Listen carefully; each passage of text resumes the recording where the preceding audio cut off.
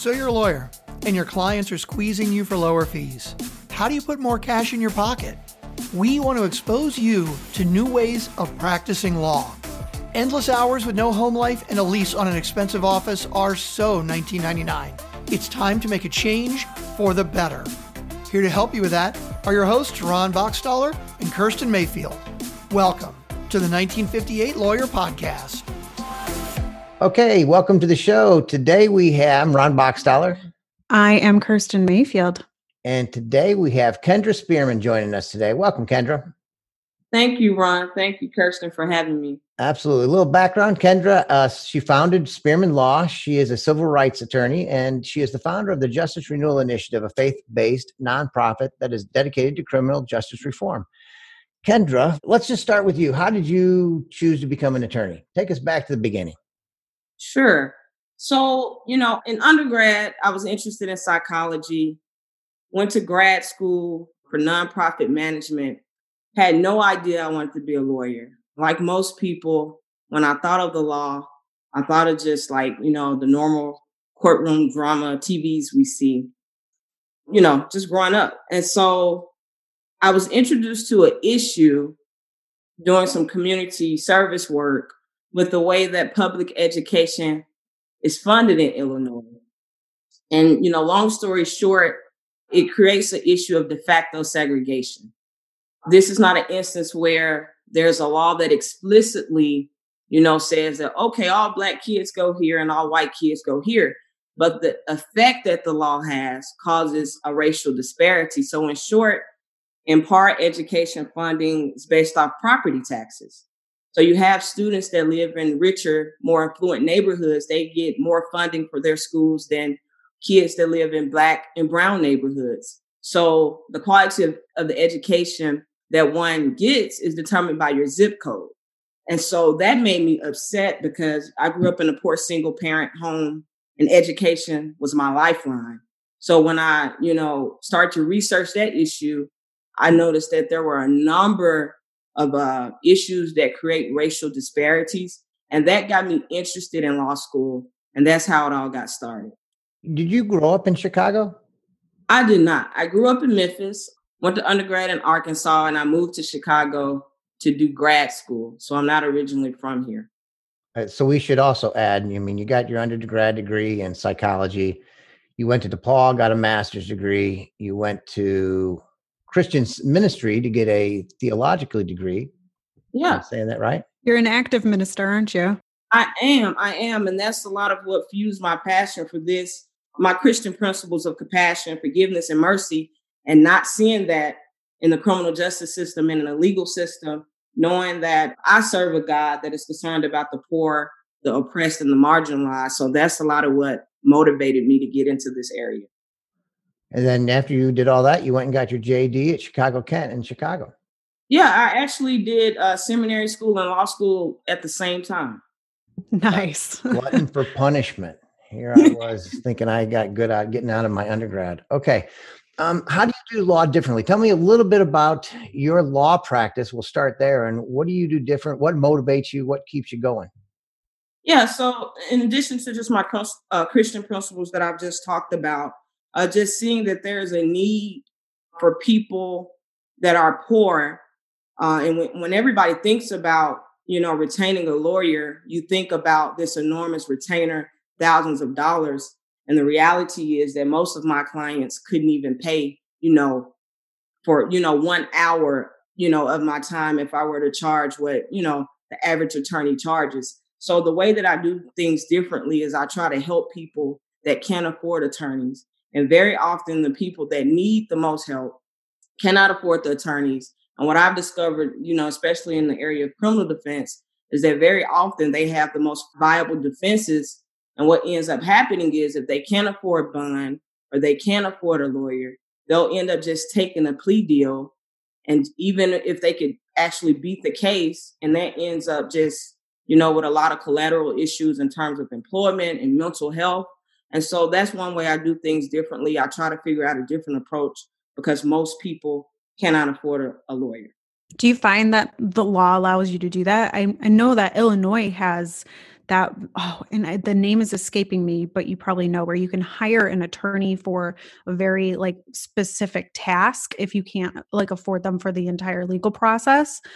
Do you find that like the law is preventing you from kind of trying to like help people and bridge that like what is called a legal justice gap, or is it working against you? Like you kind of like you're speaking about it, allowing segregation through like foundation, not directly, but by building a foundation for what can allow like that problem. Yeah, definitely. And issues like that, mostly it takes place in civil litigation where a client can kind of hire an attorney just for like limited scope representation. But in the world of criminal defense, that's very, very hard. And I've never seen it happen. And to answer your question, yes, because like a lot of the issues, it's so complex. We could talk about it all day. But one of the issues that I talk about most is that how much time it takes to go back and forth to court just to come to court and realize, for example, that the state's attorney does not have the video footage and we have to come back next month. And so this causes issues because if my client has a job, they're missing work. For me, it's hard for me to continue to do this stuff that takes up my time if I'm not being adequately paid. So yeah, it's this huge tension with some of the systemic issues that just exacerbates matters, especially when you're doing it for free or low cost. So definitely there's a whole issue there. And I don't want to downplay what you're doing, but how do you make money? Yeah, so because I'm a civil rights attorney, in addition to my criminal defense cases, I do take civil rights matters. So that includes employment discrimination, police misconduct. And when those cases settle, even though they take some time, they tend to settle for, a significant amount. So it ends up, balancing out. But that's mostly the way is through my civil rights matters that are in federal court. But the criminal defense matters, most of my clients, they just can't afford to pay me. That's interesting because that's kind of like personal injury where it's almost like playing the lottery. You have a bunch of little cases and then you just like, you hope you get that one that can help you pay the bills for a long period of time. Do you find that that's like a very stressful model? Would you ever, do you find these things like starting to like hinder you as you continue practicing as a lawyer? Or you've got this community that you work in. You're obviously like, this is more than a job, but do you see maybe a future where it becomes too difficult to continue doing all this? Yeah, absolutely. And that's one reason I launched the Justice Renewal Initiative. And I'll talk a little bit more about that. But yeah, absolutely. So you have these depositions and the cost of litigation is just expensive.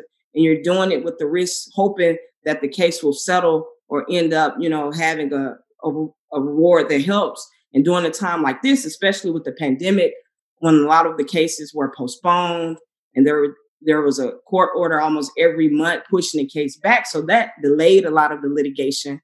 And of course, that delayed settlement. So absolutely. But one of the solutions that I propose, and I've launched the Justice Renewal Initiative. And what I hope to do is to get a team of people together along with some grant funding and some donations to help with this issue. So yeah, I want to talk a little more about that as we progress through the conversation, but absolutely. Yeah, we're going to jump into the Justice Renewal Initiative here real quick because that's very important. I want to spend a lot of time on it. But, let's go back. 85% of the attorneys in this country are white and 77% of our population is. So we have a real disparity in getting attorneys of color. Right. How do we change that? Well, I think one issue is when we come out of law school, and especially if most Black attorneys, they have my background. We come from poor, homes. And when we come out of law school, we have all of this debt, right? So, more scholarships, more grants to help, people of color go to law school is definitely conducive to that. I think the bar exam poses a major impediment because, historically, these standardized tests are like culturally biased. So I know even, I've seen some of my peers, they go through law school and they take 3 to 4 times to try to pass the bar exam and it does not happen. And it's in no way indicative of their ability to perform as a lawyer. The bar exam, everything that it asks is stuff that you can kind of look up. It's not a test about intelligence, but some people just don't do well with tests. So I think that's one thing that could change. And I think there's this distrust. So historically, African Americans have been oppressed by the legal system. We've been oppressed by police officers. So when it comes to law school, of course, we're not interested in that until you see an issue, in your community, like I discovered with the educational funding disparities, and you want to do something about it. But most people, when they think about law, they think about the criminal system. And the criminal system historically has not been, for African Americans. So changing that, I guess, that stigma and trying to mitigate that distrust between the legal system and African Americans is certainly something that could help. So let's talk about the Justice Renewal Initiative. Can you tell us what it is and what you're hoping to accomplish? Sure. So the Justice Renewal Initiative is a nonprofit organization, and we're dedicated to the task of criminal justice reform. What I've discovered with the criminal justice system is that it is a system that looks to punish the person. And while I think that people certainly should be held accountable for some of the mistakes that they make, we have a system that, there are several collateral consequences that stem once you are in a system, and you can end up paying for this mistake for a lifetime. And when I say mistake, I'm talking about mistakes that we all make, but African Americans just tend to be punished worse for them. And so what the Justice Renewal Initiative hopes to do is to address some of those underlying issues and get to the root of the crime. So instead of addressing the crime itself with punishment. So we do that. We have 3 areas: mental health, which is a huge issue in Chicago and the African American community, especially.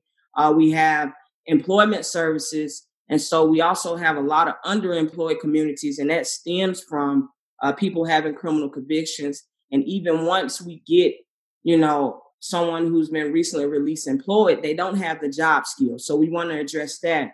And then the other areas of advancing education and things like trade training. And so what we hope to do is build a group of people and just make it a community issue where people are, we're all hands on deck to help individuals that are being released from the criminal justice system so they do not go back to the system. And statistics show that once you're in the system, you're just in and out. Is this cycle. And so we want to help prevent that. There's a lot of programs out there. What's going to make the Justice Renewal Initiative stand out and go beyond what's being done right now? Yeah, so I think a lot of the programs that, I am aware of, they tend to address one specific issue, or they tend to have one group of people, like it may be a church that's like helping people get employed.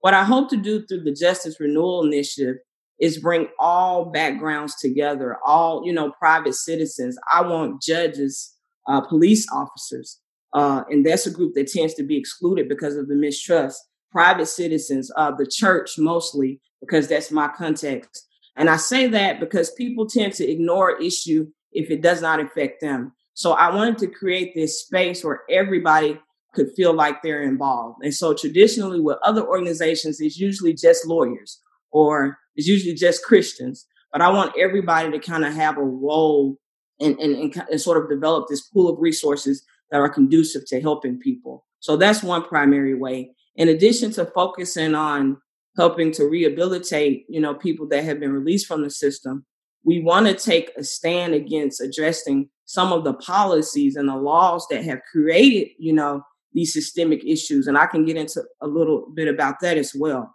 So let's do that. Give us an example of I don't want to say a client, but a situation you've seen, young high school student. And how does he get caught up or she get caught up in the criminal system, and how do we get them out? So can you give us one example of what you've seen? Sure, I can give. So many examples. So I have one young man, for example, he was homeless. He and his girlfriend, fiance lived in a homeless shelter. They had a child, and he picked up this drug case in 2015, and he was sentenced to probation. Not any term of imprisonment, just probation. And when you get sentenced to a probation, often there are certain guidelines you have to follow. Usually it's to stay employed or get a GED.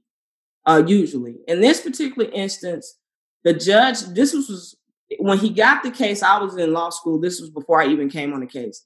The initial the conditions to complete the probation, he had to finish a GED program, obtain a GED, and stay employed, and do this like drug treatment. Okay, this is 2015.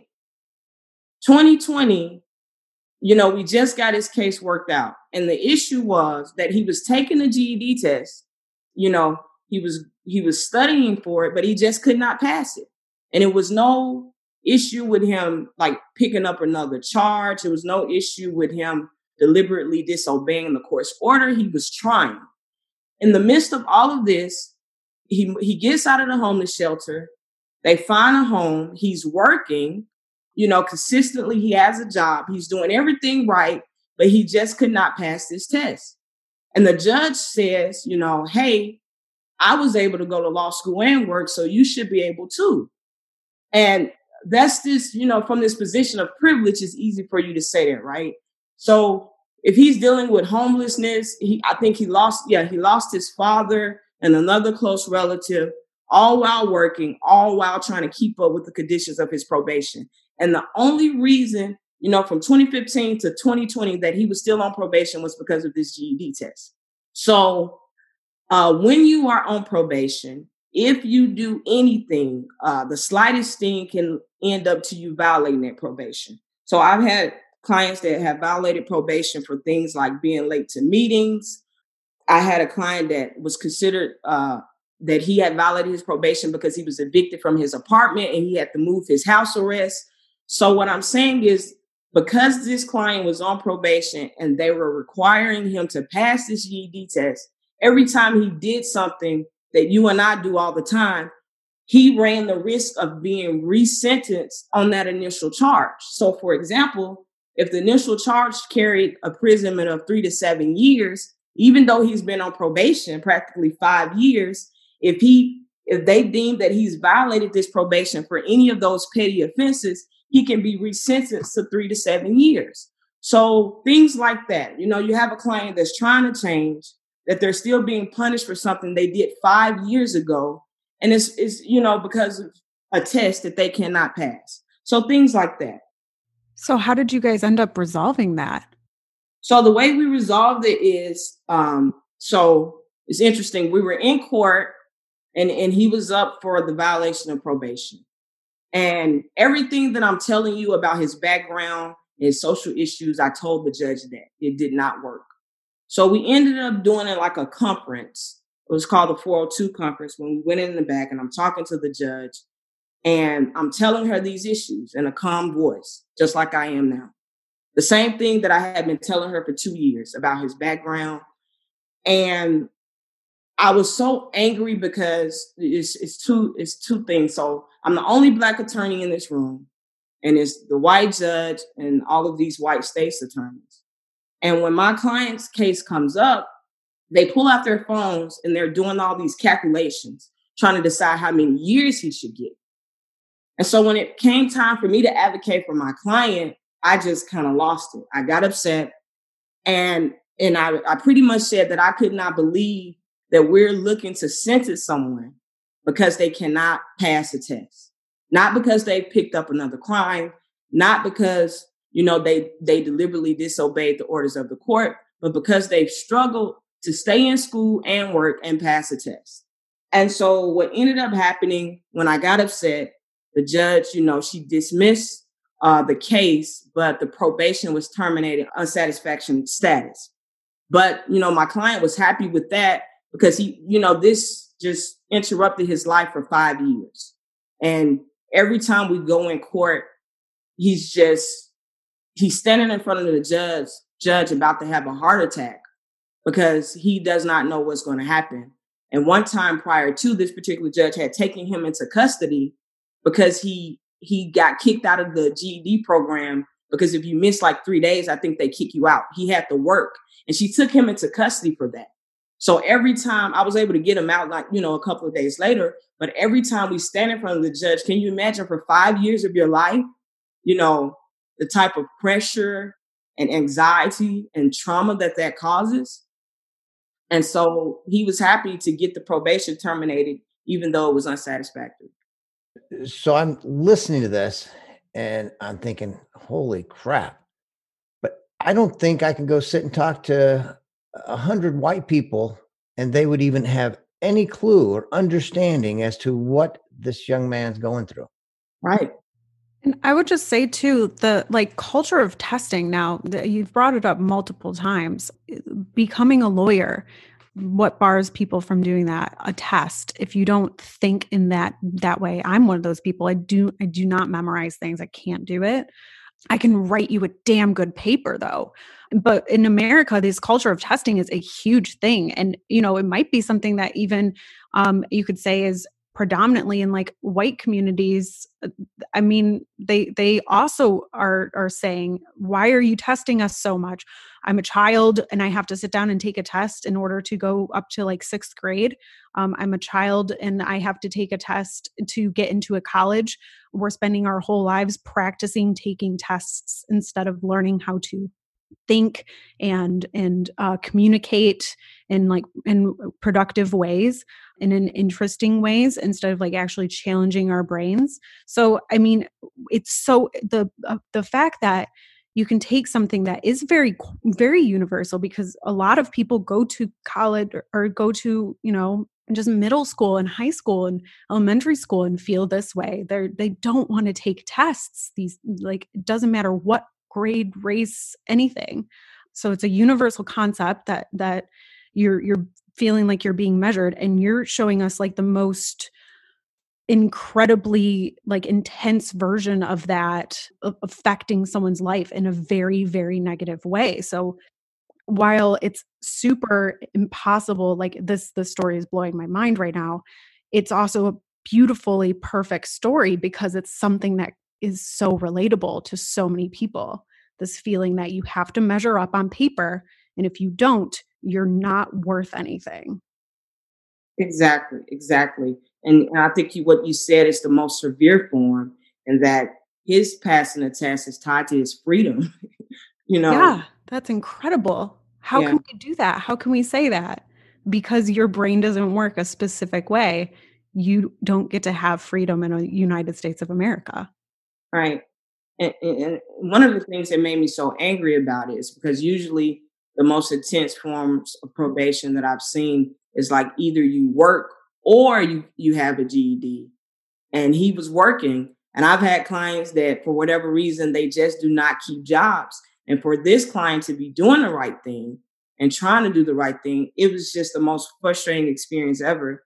And when we talk about, Ron asked a question earlier about how do we get more Black lawyers, one of the other uncomfortable things for me in that setting is that Black women tend to have this stereotype that we're angry. So for me to have to lose my anger in that setting, and I'm the only Black, person in the room, was just, that bothered me as well, because everything that I told her in anger, I had told her in a normal tone, professional tone for 2 years. And it wasn't until I got upset that she got it together. So, yeah. Yeah, and it's not necessarily that a white person, or let's be very specific here, a white male who shows anger probably would get the same result as you, but he doesn't have to deal with the stigma of saying, oh, by acting this way, am I perpetuating the stereotype that I don't want to be tied to Black women?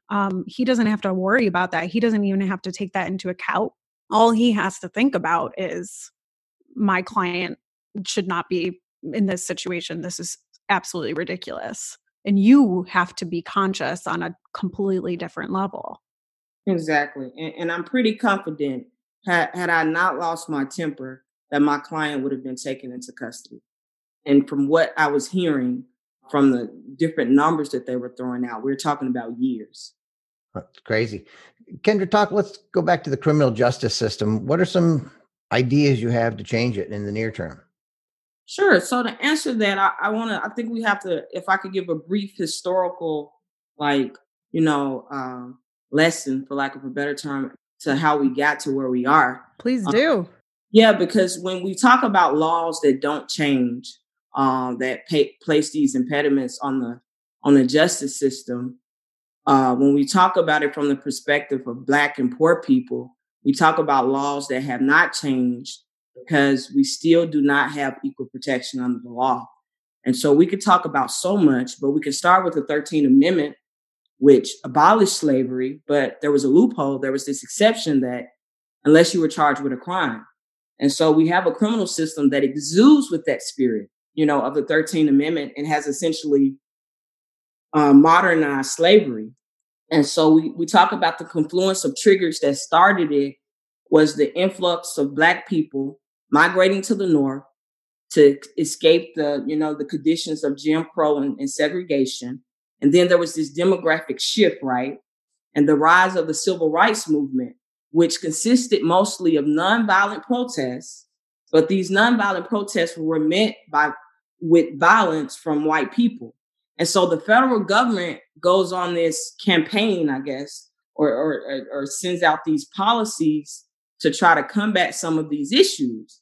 And one of them was the Law Enforcement Assistance Administration, which was this federal agency at the time that existed under the Department of Justice. And it was implemented by President Lyndon Johnson. And so the intention behind this program, so you can understand how we got to where we are, was to expand the supervision and the control of Black urban communities. It was so significant to the federal government that Congress allotted about $10 million to this, and that $10 million grew to $850 million in less than 10 years. And the goal of this program was to design programs or initiatives to control crime. Okay. And this is what led to the over-policing and the over-prosecution of Black people. So instead of addressing the issues of unemployment and substandard education, the federal government looked to punish people, for basically standing up for themselves during the civil rights movement. And so the federal government wanted to paint this picture in the media that giving Black people freedom will result in violence, when that was not the case. So they put all this money into communities and saying, okay, if you have an initiative that works to address crime, we're going to give you funding. And at this point, crime rates start to go up. Why? Because it's tied to how much money these programs get and these municipalities get. And so what ends up happening when you hear people, these days talking about defund the police, this is what they mean.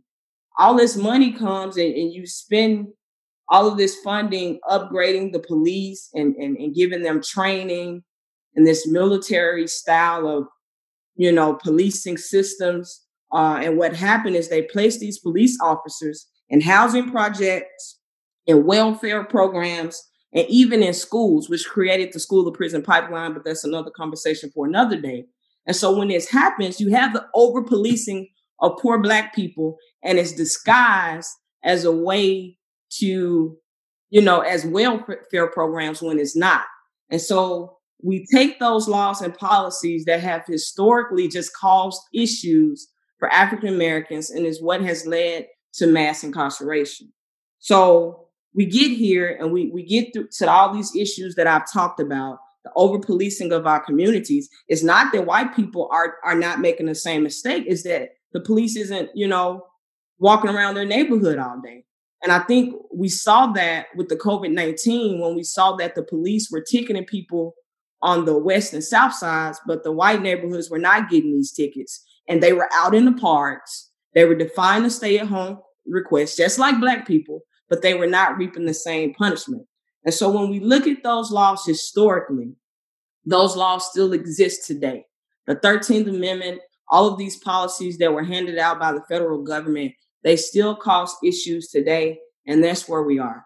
So when we talk about what is the solution is the reverse. Just like they put millions and millions of dollars into incarcerating Black and brown communities, spend the same money investing in community programs, investing in restorative justice programs, investing in building up these communities that you as a government, have torn down over time.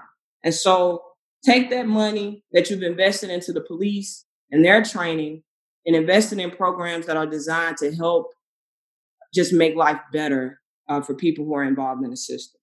So it's about building the right community. And obviously, what you're speaking on, I just have to say, if anyone's interested in this stuff, Camden, New Jersey, they made a huge move where they defunded the police force. Basically, this guy came in, he said, he was the head sergeant or whatever it is. I do not know the layers of police titles and rankings, but he came in and he said, what we're going to do is we're going to fire everyone. Everyone's going to have to reapply for their jobs, including me.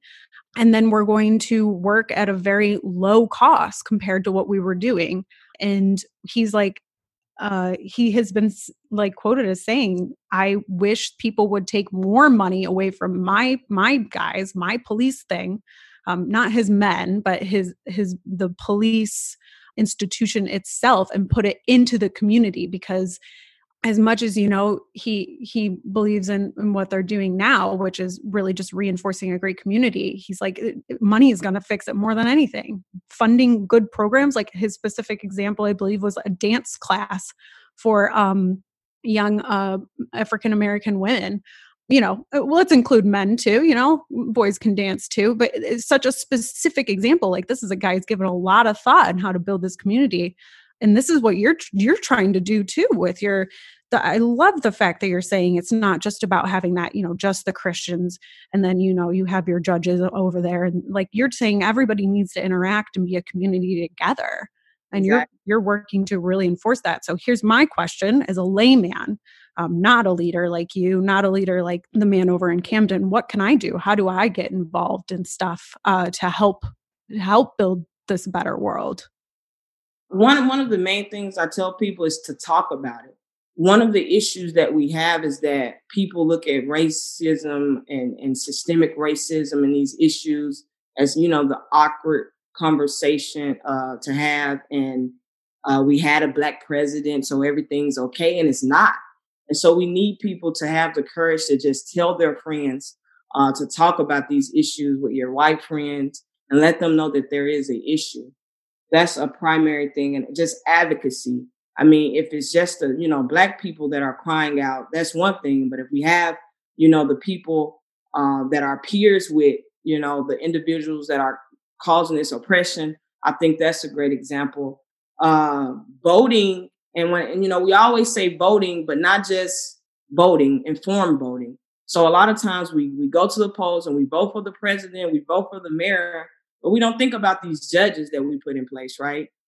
Because there's so many of them, and it's just hard to research everybody. But a lot of it's so hard to research. Oh my gosh. So I'm so sorry, but do you have any tips on researching people? Because I have tried to vote my local elections, and it's like there'll be a sentence online. Yeah. So most of the time, what people have started doing is forming these PACs where the judges have to, they come out. And you get, especially if it's someone that's already in office and they're running for re-election, they have a track record of what they've done. People know about, their pattern of, how they tend to, operate in their courtroom. So I think lawyers coming to us, because we're in front of these people every day, and we can tell you that there are a lot of community groups that, in this past election that they've compiled, some language and literature that kind of just summarizes what these judges are about. And it's hard when, it's somebody that's new that's running. But most of the time, these judges are winning these re-elections just based off their name and the money that they already have. So connecting with someone that knows, their track record and the pattern that they have, and engaging with lawyers and defendants that are in front of them. Kendra, this has been really, really interesting, and we really appreciate you coming on and talking about it. We'd love to have you back on the show at some point to talk as the Justice Renewal Initiative gets growing. We want to know how can people get involved in the Justice Renewal Initiative? Yeah, definitely. So we have a website, www.thejri.org. And you can sign up there to donate. Money is a big issue because as we're trying to represent clients, they cannot pay it to be able to eventually have paid staff come on, not only for the legal services, but for, partnerships with mental health and having people to help. One of the things that people who are released from the system complain about the most is not having like a mentor to help navigate them through these issues. So just being able to have paid staff. Also, you can volunteer to sign up to just help us out. We have a number of task forces. So when I call out all these professions like teachers, and the area of education, we need teachers. We need people who are into policy. We need business people, like yourself, Ron. And we have a whole task force dedicated to establishing partnerships with organizations and businesses so that we can get people employed. So there are a number of ways. If you're a business and you're just interested in hiring people who've been recently released, you can connect with us. If you're an educator, a probation officer, and you're just interested in coming on and help some of the young people that we work with navigate life after a contact with the criminal justice system, you can sign up as well. So that's www.thejri.org. All right, thejri.org. Last thing, what is one thing in the legal profession that you would like to see changed? So, it's so hard to answer that, but to sum it up, I would say I would like to see people, the leaders of the system, the judges, and the people that make these laws and policies operate with compassion. Because I think once you do that and you understanding, so compassion is different from love, because compassion says, I understand the suffering that people are dealing with, right? You are in that space with them. And I believe once we do that and we see everybody as people, we don't look at them because of the mistake that they may have made. We don't look at them from that perspective, but we look at them like they're human and they deserve to make a mistake and be forgiven once they're held accountable and not have to pay for it for the rest of their lives. That these people are parents, that they have families, and they're concerned about their well-being, and they cannot do that if they can't become employed or if they're incarcerated for petty things. So if people will operate with compassion and get involved, I think everything else will fall into place, because when you operate with compassion, I don't have to beg you to come on board to help with these issues, because I think it's just going to follow. So we could talk about what that looks like in later sessions, but, start with compassion and see everybody as human, even people that are in a criminal system that have made mistakes. Kendra, you've taken on a big challenge, and we thank you for that. We all need to get behind you and support you and everyone else that's leading the way and the changes we need to see happen with our criminal justice system. So thank you for joining us on the show. It was great talking to you. We look forward to having you back real soon. Thank you. And I really appreciate the opportunity. Thanks so much. Thanks for listening to the 1958 Lawyer Podcast. If you like the show, tell a friend, and please subscribe, rate, and review us on Apple Podcasts, Google, Spotify, or wherever you get your podcasts. If you'd like to hear more about Ron, Kirsten, or Amada, go to amadaoffices.com. All the links are also available in show notes.